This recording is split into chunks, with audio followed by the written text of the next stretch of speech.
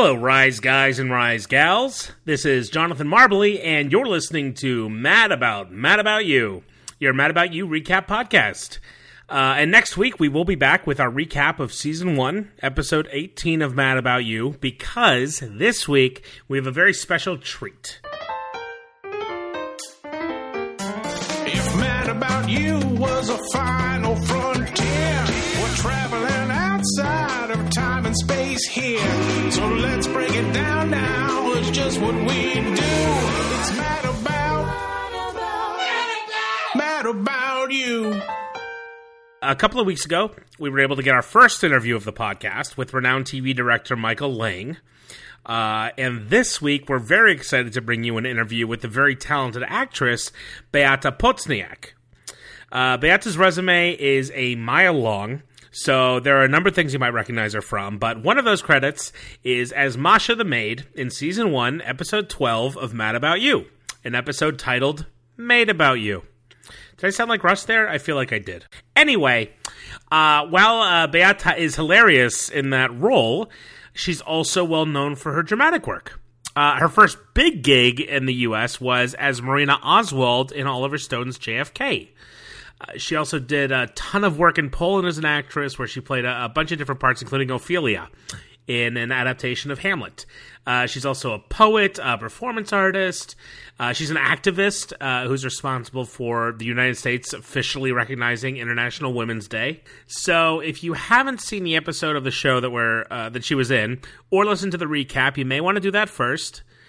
But Russ also hates when I throw suggestions out of what you guys should or shouldn't do, so, do whatever you want. Also, though, honestly, the recap episode might even be more fun if you listen to the interview first. I don't know. So before we get into it, we just want to thank Beata for giving us her time and being so cool to talk to. I think you're going to want to listen to the end, because the audio is a little fuzzy, because we did it over the phone, and I used this new software for the first time, and I never did an interview before, so, there's a few things, but, listen for a minute or two. I think you'll get used to it, and like I said, listen all the way through, because there are some really fun twists and turns in this conversation. So I think that's it. So thank you, Beata, and here it is, my interview with Beata Pozniak. Enjoy. I guess I was curious about where you started. You started in Poland as a child or a young adult? Well, in Poland, you have to go to a school first. In those days, you have to have your master's degree in drama in order to perform professionally. And now times have changed. If you're talented and you look gorgeous at the park and you walk on the stage, you can be cast. So different times. But in my days, we did not have that luxury or that kind of, we would have to be first trained as a professional actors, and then we were allowed to apply for a position, let's say, to be part of a theater company. And that was considered very prestigious in those days, to be part of a theater company. So you start from theater, you work on your craft, and then you are kind of permitted to be on a TV show or do a TV series or do a film. Gotcha, right, okay. So it was like an MFA program. That's correct. I see. And what was there a particular method you studied, or was it more broad training?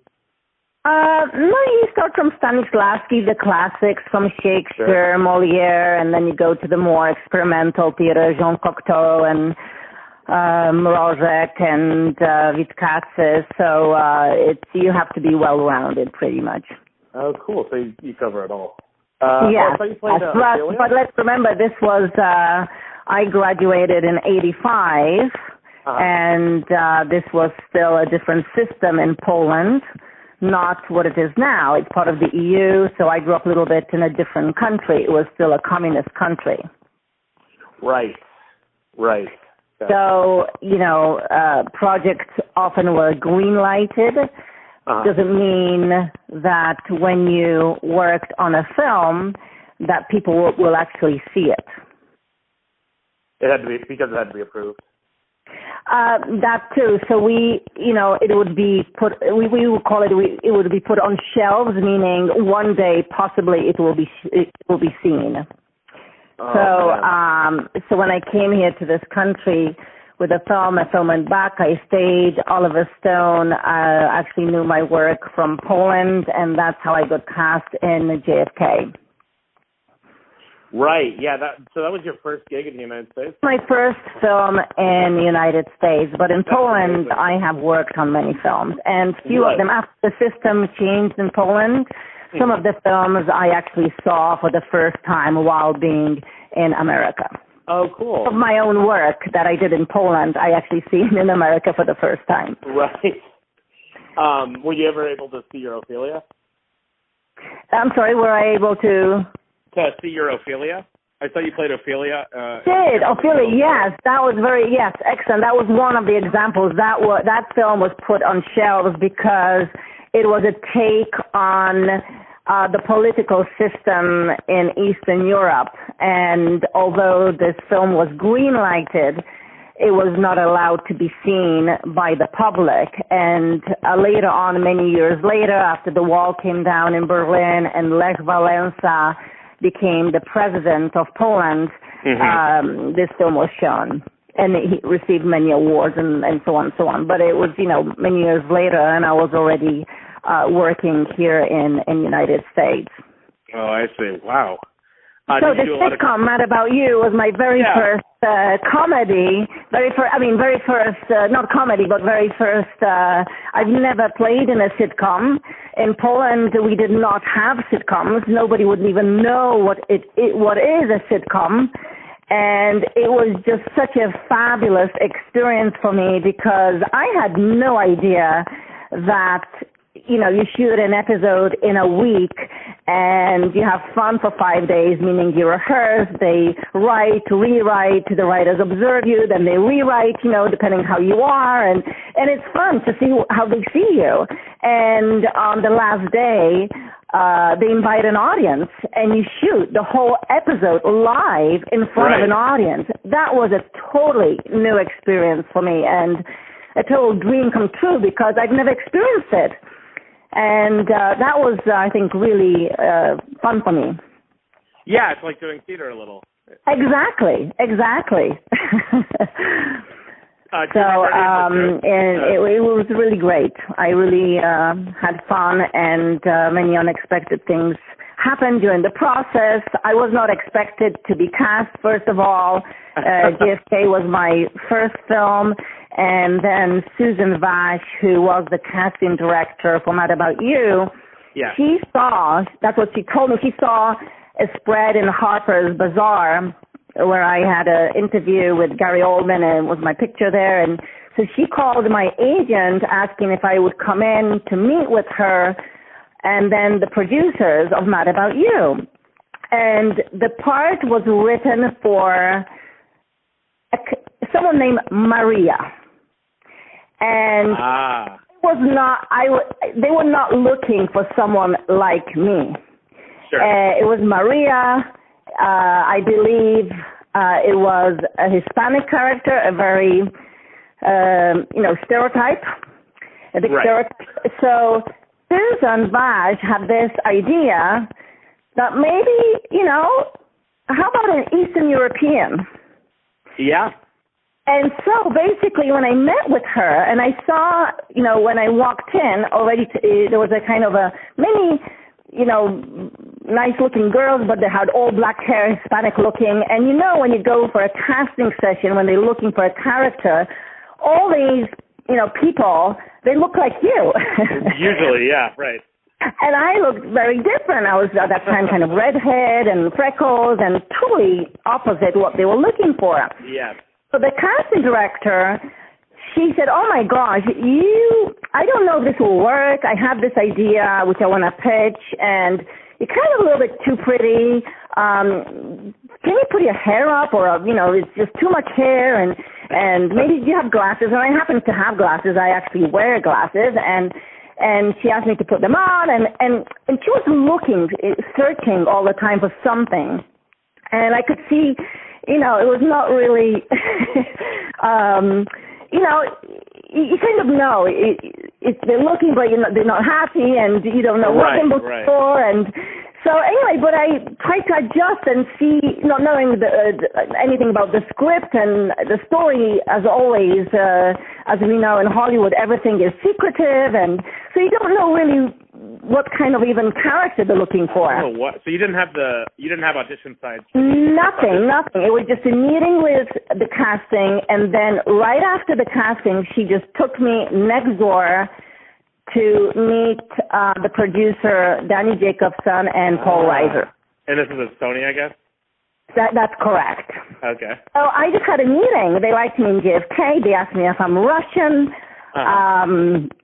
Do I speak Russian? I said, да, я говорим по-русски. In my days, often people ask me if I'm from Poland or Russia.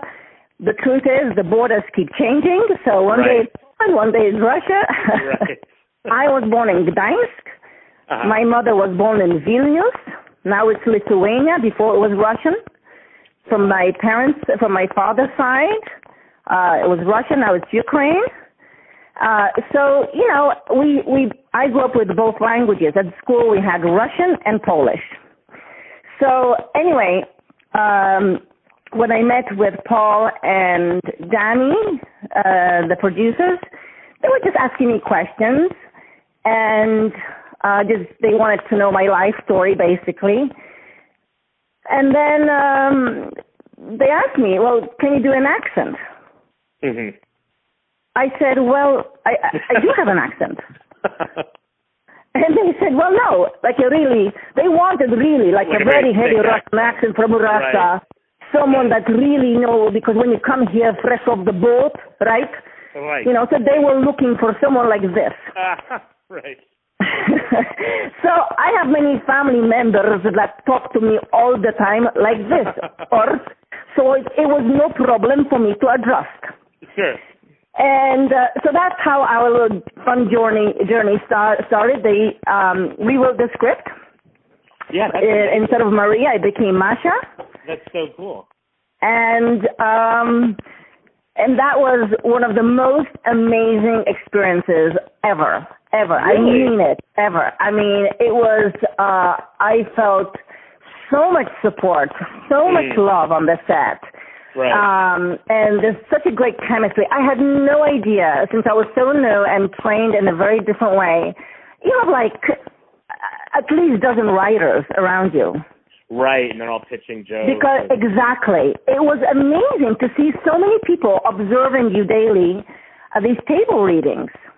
So that was a new experience for me, and it was a great experience, I have to say. And every day they would adjust the jokes depending how you say it, or the more they learn about you, they change the joke, and everybody every day was just laughing daily. I mean, it was coming to a place that is just laughing. I mean, it's hard to even explain. And you come in and everybody just smiles and laughs.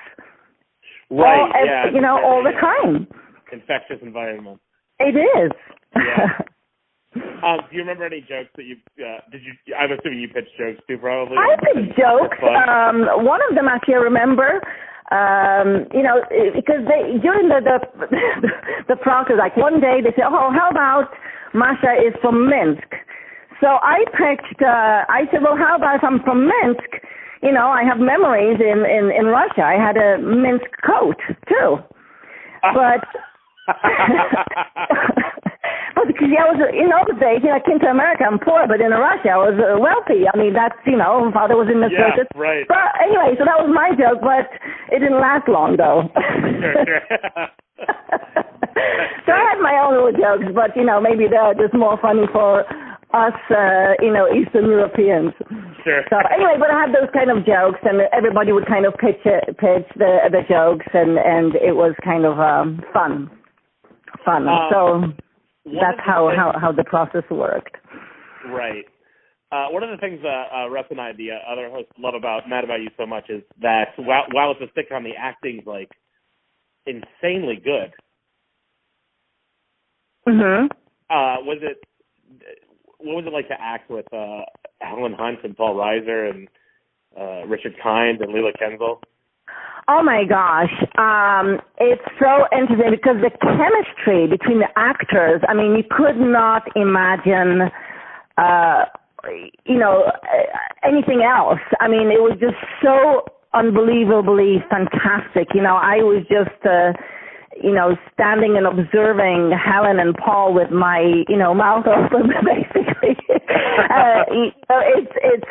And actually after the show, I ended up working on a show with Helen for KCRW. We did together. We read letters and stories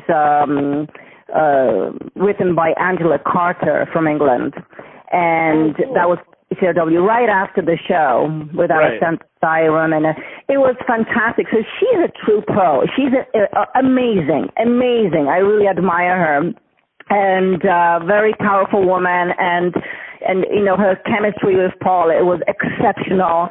And Paul had always many surprising jokes, so he would answer her in a funny way back, and the writers would catch that and quickly, put it in or in the script. And so these things were often happening during the set unexpectedly because somebody said something unexpectedly, and, that line would be soon added to the script. So people would improvise in rehearsal a little. Absolutely. It was a lot of freedom at the same time, and just fun actually. Any memories of, or any particular memories about working with Barnett Kellman, the director? It was with Barnett. Barnett is also very generous in terms of ideas and huge support for actors. I remember he would also experiment and bring some, he had some ideas, like even bringing a song. He said, how about you just sing a song? I mean, he would just, explore things. And so we went through a phase like that. And he's a very actors direct. I mean, he really loves actors. You can see because it's not like stand here and just say that. He really wants to talk about the character and how you feel and what would you do in this situation, and very, very supportive, and also brought some of really great ideas. Everybody would contribute ideas, and Barnett and the writers would then go to the room and talk, and then they would come out with inspired, and then they would bring in their final ideas, and this is what we would say, and act out, and on the last day we would shoot, and sometimes, which was very interesting for me, that in front of the audience we could even stop taping because we would say, somebody, the director would say, or the writer said, oh, how about we try this or that, Right. So it was interesting that even when you shoot, you can still say something different or adjust the scene. Sure. So in front of an audience, it's not like in a theater. It's 7:00 and that's it. You go on. If it happens, it happens. If it doesn't, it doesn't. The show goes on. Yeah. It was nice to know that you still can stop, and we had a very supportive audience, and it was fun for them too to see really how to see the process and see how it really works and see actors in action, and especially someone like Helen Hunt and Richard Kind. Oh my gosh, for them it was also something very special. Sure. Oh, that's so cool. Mhm. Before we go, I did want to ask you about Theater Discordia. Yes. Is that a theater company you started? That is a theater. Yes, that's correct. It's something that I started. And I guess when I moved to Los Angeles, I wanted to, now I understand that better. I was seeking a new voice for myself. And I was actually inspired by the discord in the world, which there's a uniquely kind of a style, that declares anything goes and anything is possible. Anything can happen here in America. In my days when I was in Poland, there were certain things you're not allowed to say. There was no freedom of speech, and so it's a little bit different. And when I came here, something unplugged in me. And since Poland has a very big, rich tradition, an impressive tradition of theater, and so I thought, oh my gosh, anything is possible in this country. Everybody is just like Richard Kind said in the episode. Come on, have a can-do attitude. This is America. Right. And it's true. It's true. I couldn't believe, when I looked around, everybody would be always smiling, always positive, and nobody is surprised by anything, really, in this country. That's how I found it. That's how somebody could walk, like someone from a Baroque, some funny costume on the street. I don't think many people would even look at that person. Also, just nothing would surprise you. Okay, somebody wants to just express themselves. Okay, and you move on. It's who they are. So basically, I love literature, I love books, I love poetry, and I started to create these performance art shows, and then they ended up being the part of the LA Festival and Peter Sellers Festival and the LA Poetry Festivals, and so I wrote these really avant-garde plays based on international poetry, but more from an immigrant point of view. That's why I called them, Changing Flags.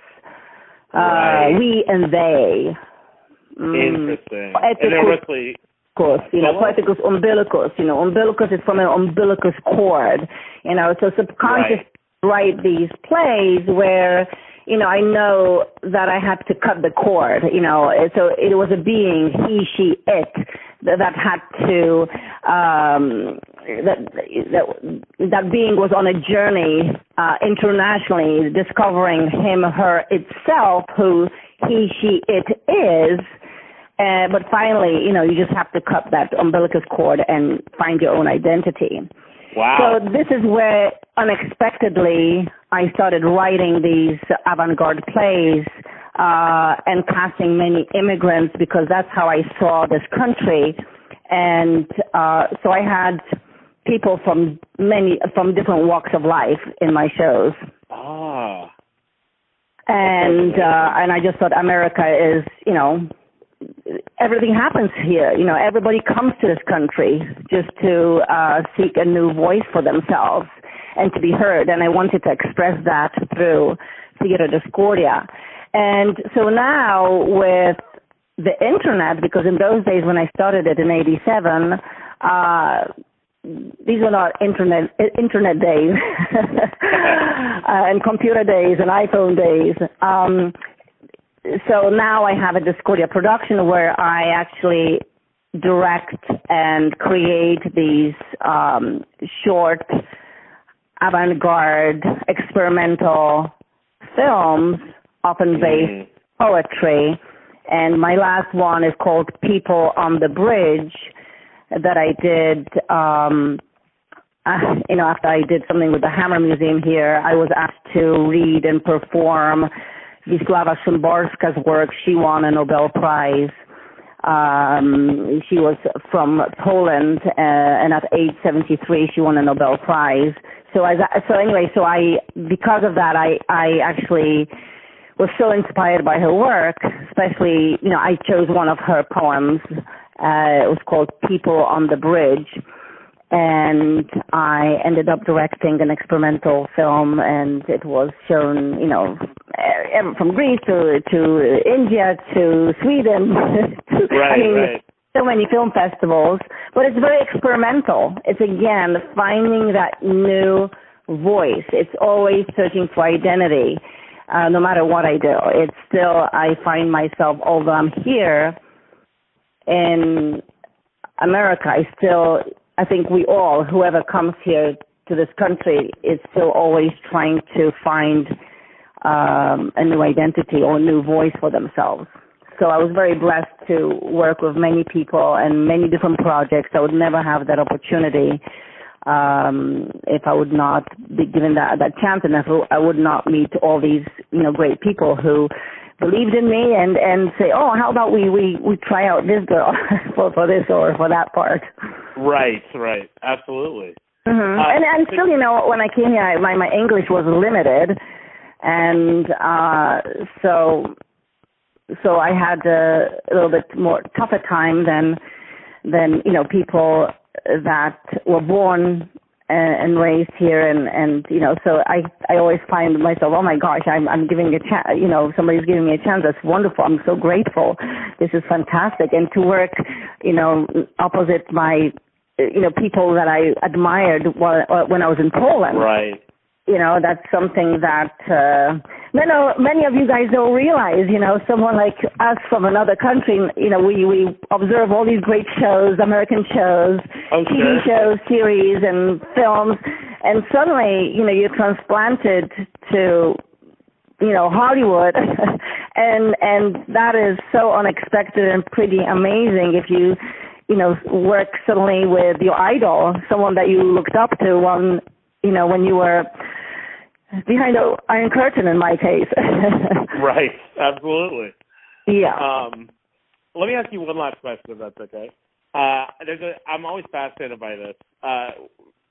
The period between moving to the United States and getting your first gig at JFK, did you work any crazy jobs? What was it like being an actress, especially who had done a lot of work already in Poland, moving to Los Angeles, which, at least when I did it, was very intimidating initially? Well, it's a very interesting question you asked. I first came to New York, and while I was waiting for my paperwork and documents so I can work legally in this country, I did actually...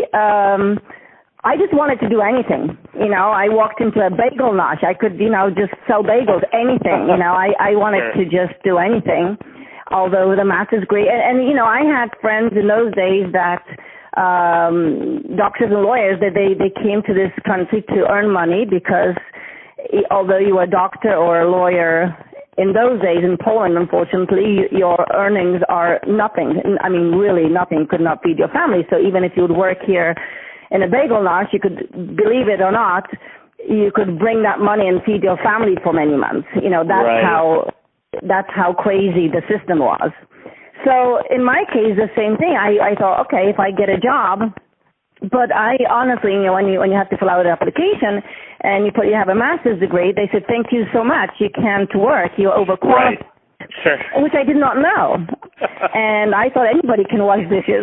So I could not even do that. So I walked into Art Students League, and it's an art school in New York, just across the street from Carnegie Hall.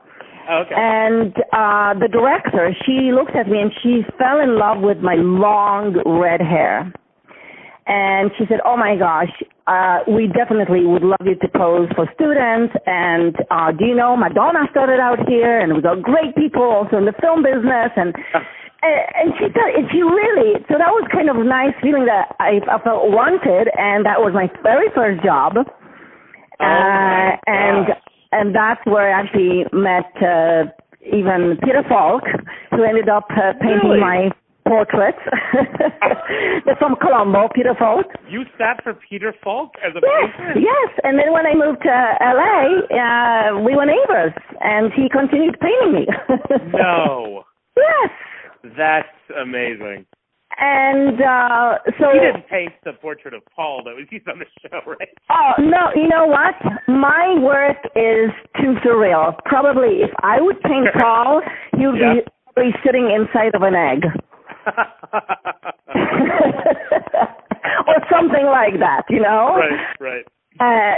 Probably with a film tape coming out of his hair or something. I mean, that's how my imagination goes. Totally.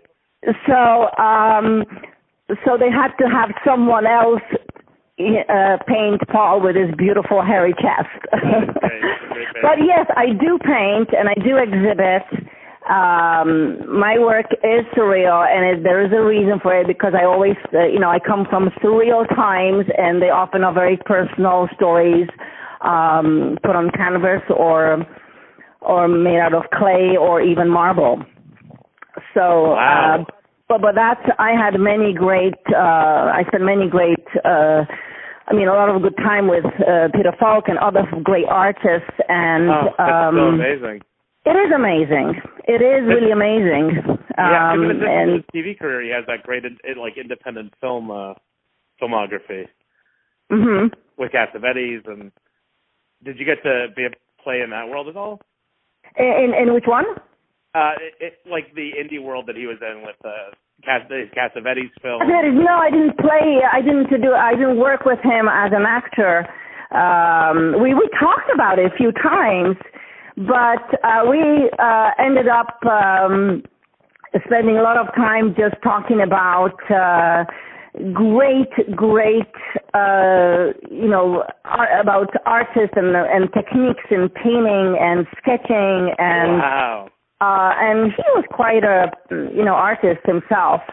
And many actors actually have that additional talent, I would say. Many.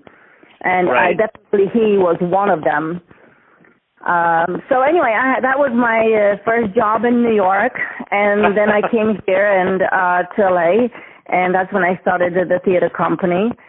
And that was my journey, really, to becoming an actor and now director, producer, and writer.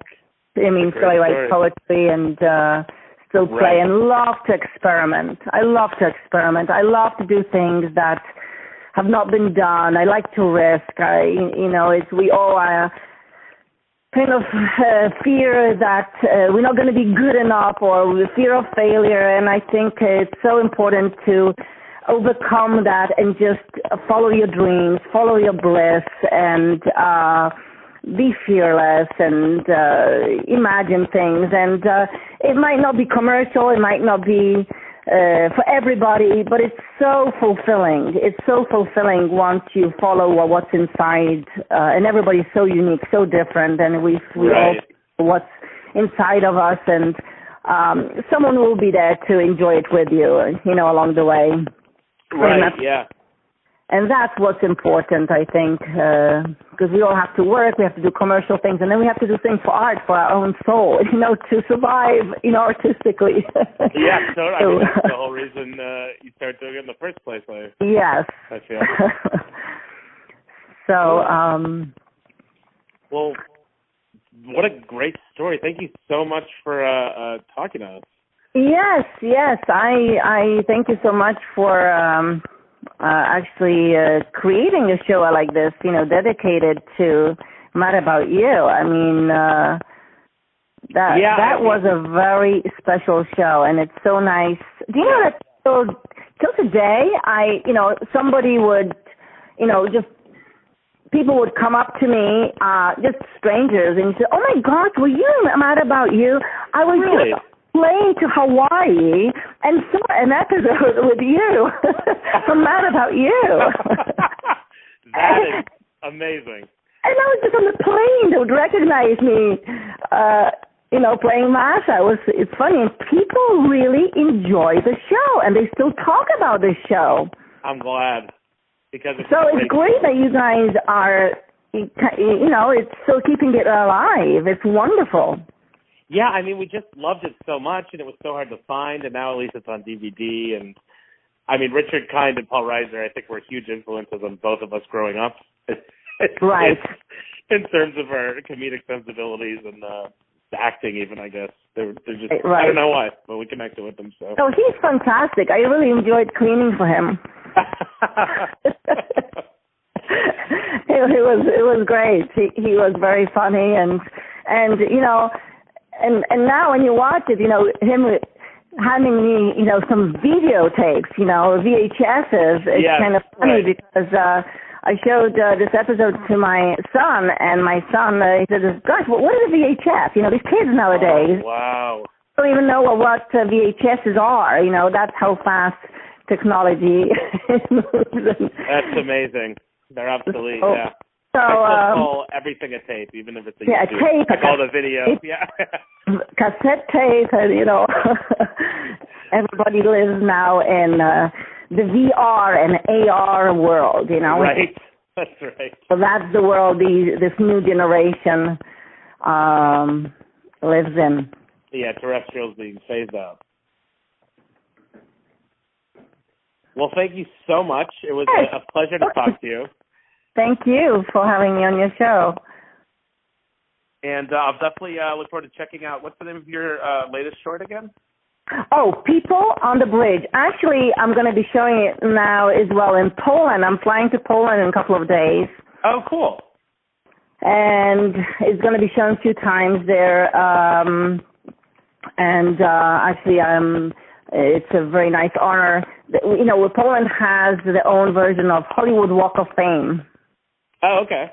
And but they make a mold of your hand, and it stays there, you know, on the pavement on this Walk of Fame. And so anyway, I'm going to be one of them this year. I'm selected to be one of the people this year to be honored.